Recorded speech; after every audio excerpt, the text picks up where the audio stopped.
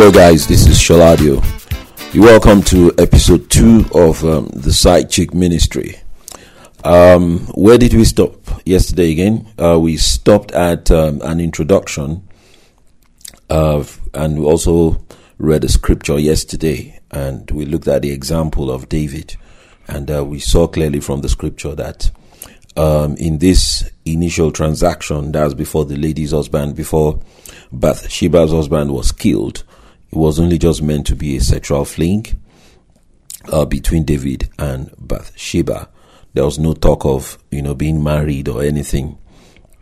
And even when she got pregnant, the whole move by David was to cover up the pregnancy. So which meant that they perhaps wanted business to continue as usual. So there wasn't going to be any commitment of any sort. And even, by the way, David had many wives. So, what's the point, really? So, you just know clearly that this was a case of sexual greed. So, on this episode, and I think episode 3, I'll be zeroing in more on why married men engage side chicks. I'm going to share some conversations with you and experiences that I've learned from people over the years in episodes 2 and 3. Then from episodes 4, we'll begin to look at why women also engage in the side chick ministry. Now, where do I start from? Now, we left off at the point where we said that creating sexual options is the major reason why men engage in the side chick ministry. And I was speaking with a friend today and said, have you listened? I asked her, I said, have you listened to my broadcast, the first episode? And she said no, that she didn't really think it was relevant to her. Fair enough. But if you live in a place like Nigeria, now the issue is not about you not being interested in what these people are doing. The issue is that even when you've decided to live your life as a proper Christian woman, this thing is going to come right to your door. They will bring it right to your door. If a man is not trying to make you a side chick, then some woman is trying to make herself a side chick to your husband. Seriously, it's not something that you can ignore, in a place like Nigeria. I worked and lived there for several years, and it was really very strong out there. So I'll share some experiences with you, just to validate it, and also just to give you a feel, of why men go into this thing. And the stories abound, and they're still happening on a daily basis. In fact, let me even tell you, many young marriages below 1 year, marriages that are not up to 1 year, are being heavily threatened in Nigeria by side chick ministries. Seriously. So let me tell you a few stories and experiences that will open your eyes more to the reality of this issue, especially in a place like Nigeria and Lagos. I remember quite well, I got married, and then I was working for a top accounting firm in Lagos. I was working in the consulting arm of these accounting firms, a worldwide accounting firm. We call them one of the big five. So it's like, once we mention those 5 names, those are the biggest 5 accounting firms in the world. So they are a huge multinational, and we had quite a sizable operation in Lagos. I think we had about 600 consultants and auditors in Lagos. So it was a massive place, buzzing with all sorts of activities. I think we had close to 20 partners of various shapes and sizes and genders, and men. It was a whole big market out there. So on this occasion, I was assigned to work with a client on Victoria Island. Our office then was in Surulere. I was assigned to work with a client on Victoria Island with and I think, was she still an intern then?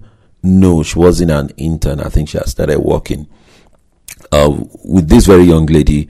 She had just left out of school. She just left school, more like finished up her uni. She was a fresh graduate, and she was assigned to me. So we used to work together on this particular client engagement.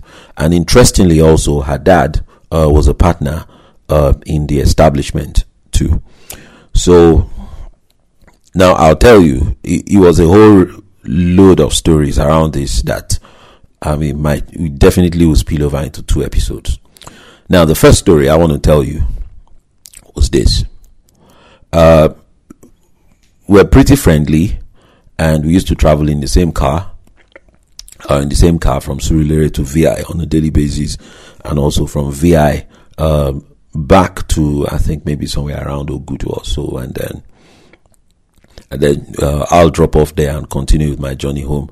It depended on who actually brought the car that day. I think there were some occasions I had the car. No, many other occasions she also had a car. So it depends on who brought in a car. Will depend on where anyone got dropped off. But her own place was the first port of call before getting to mine on the way back from work.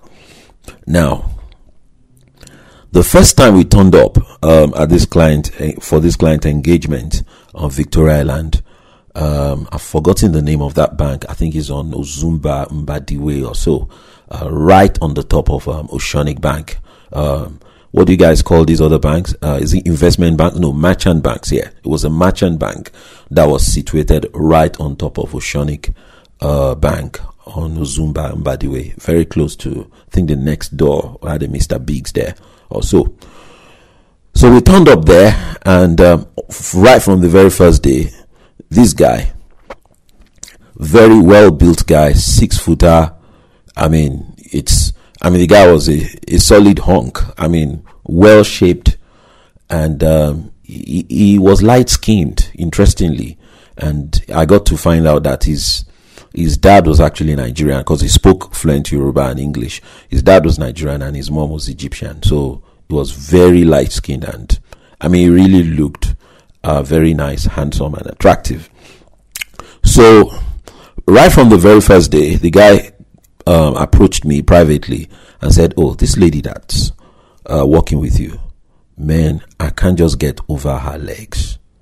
I really want that girl in bed." The guy told me pop and plain, and this is Lagos for you. There was no, he didn't hide it. He told me. So he said, "How am I going to get this girl?" Now, I had a dilemma. Number one, I'm a Christian. Number two, when we were leaving the office, the girl's dad called me and said, "Take care of my daughter." Number three, this client engagement, we didn't want to lose it. So it meant that if I offended this guy that was asking for my girl's legs, then we could, and I stand in his way, then we can possibly lose that engagement. And this is Lagos. You will lose that engagement. They will send you back home. Seriously. There's no court to go to and say that somebody was discriminating against one woman somewhere. So that was what happened. And I was racking my head that how am I going to dribble around this person, maintain my Christian testimony, and at the same time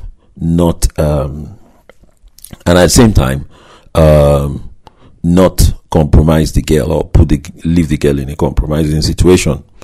So I was very sort of like evasive about it. The guy kept coming, said, "So Alpha, now have you talked to this girl? You need to set up a meeting with us," so blah blah blah. I was just very evasive. I would just be dancing around and not just say anything to him. And I also didn't say anything to the girl.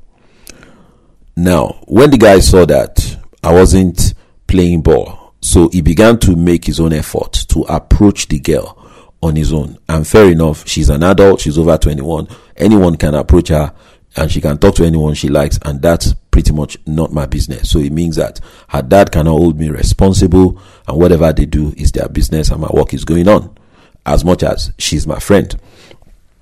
Then I got to discover from this guy, from the girl, that the guy was going to get married soon. The guy was engaged.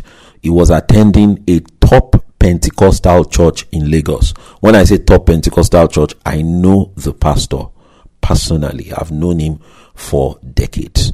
Personally, not somebody I just see on TV. Somebody I know. I have eaten in their house before. I've eaten in his office before. I know the pastor of this guy. So I know the church is a very highly reputable church. It's a church I would recommend to anybody. But of course, I won't name the church on this occasion now, because this guy is not a good example for them. So I was just like shocked that you actually attend. So I asked the guy, I said, are you born again? He told me he was born again. I said, do you speak in tongues? I said, speak in tongues. Even his wife too is born again, speaking tongues. But I just like that your girl. Man, I just want to have that girl in bed at least before I get married. That was what the guy said to me. And he was going to marry, say, just in a matter of weeks. And I was just puzzled that what kind of nonsense is this? And that's one example. And the guy said that, and he also stretched it, that even after he gets married, that this is the kind of, the guy just got he just got fixated on those legs. Said, I just like those legs. And there was a little tragedy a few weeks later, and the little tragedy was this. Now, I used to notice that the guy will bring all sorts of girls into his office. Now, this is a guy a born-again Christian marrying in 2 weeks' time. He'll bring all sorts of girls into his office, and they'll go to all sorts of places. So, one day, I walked into his office, and one girl was sitting there. And the guy just said, Shola, and you know, the way we operate in Lagos is that just anybody you say is your wife. Yaomi, that sort of a thing. So, and bozos say this a lot, maybe about the girls that they are sleeping with. Yaomi konlele, that sort of thing, that this is one of my wives, So the guy just said, Shola, he said it in my local language, Yaomi lele, that this is my wife. So, and I'd never really met the lady he was going to get married to before. So I just laughed when he said it. The lady looked up at me. Then I turned to the guy. I said, oh, okay. So which one of them is this? And the lady just looked at me and said, what do you mean? Do you mean that we are many? I just looked at the lady. I just said, oh, sorry. And I just walked away. So that was how the guy, the guy came back to me the following day. I said, that was the person I am going to get married to. And he received a very good bollocking from his fiancée. Still, that did not stop. My girl told me that, this guy has come, that he wants us to go out on a date. So she informed me, and I was very thankful to God that she informed me. So I just told the girl, I said, look, two things can come out of this. I said, number one, the fiancé is aware that he's a player. If they catch you, you might be the scapegoat that they will beat. And this is Lagos. If they catch you with someone's boyfriend or someone's husband, they can strip you naked and lynch you. Now, the second thing I said was that if you think you're only just going to eat free food and you're not going to sleep with this guy, because the girl was unaware that the guy was fixated on her legs. So I said, if you just think you're going to eat free food and you say no when this guy wants to sleep with you, you're joking, he will rape you. Seriously. My advice to you, don't ever allow yourself to be caught. Don't allow yourself to be caught in private with this guy. You won't survive it. You just will not come out clean. In fact, I told the girl straight, if you go out on a dinner date with this guy, I can confirm that he has slept with you. Seriously, because you're not going to come back until he has slept with you, either by consent or by force. So I made it, in the strongest terms, I told her what my opinion was about it, that decline this dinner date. Just decline it. Now, this is one example I can give you. Now, since the first episode was released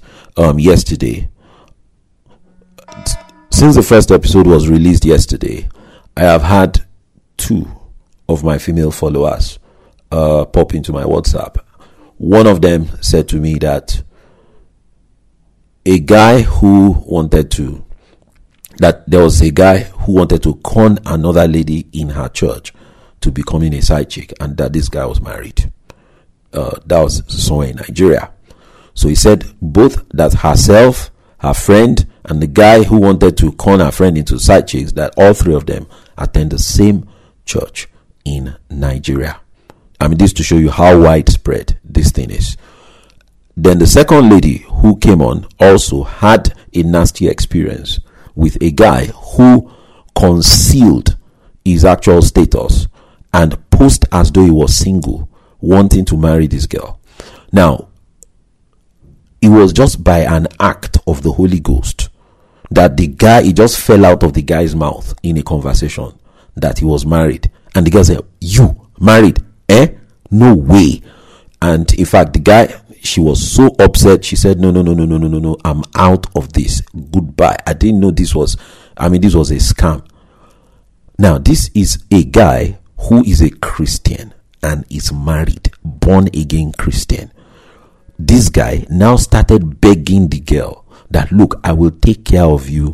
Just come and be my side chick and I will take care of you." So you see that this is a disease that is not only on the streets in Nigeria, but this is a disease that has crept into the Pentecostal church. Seriously, it is a disease that is on the streets, a demon that is on the street, and it has crept into the churches.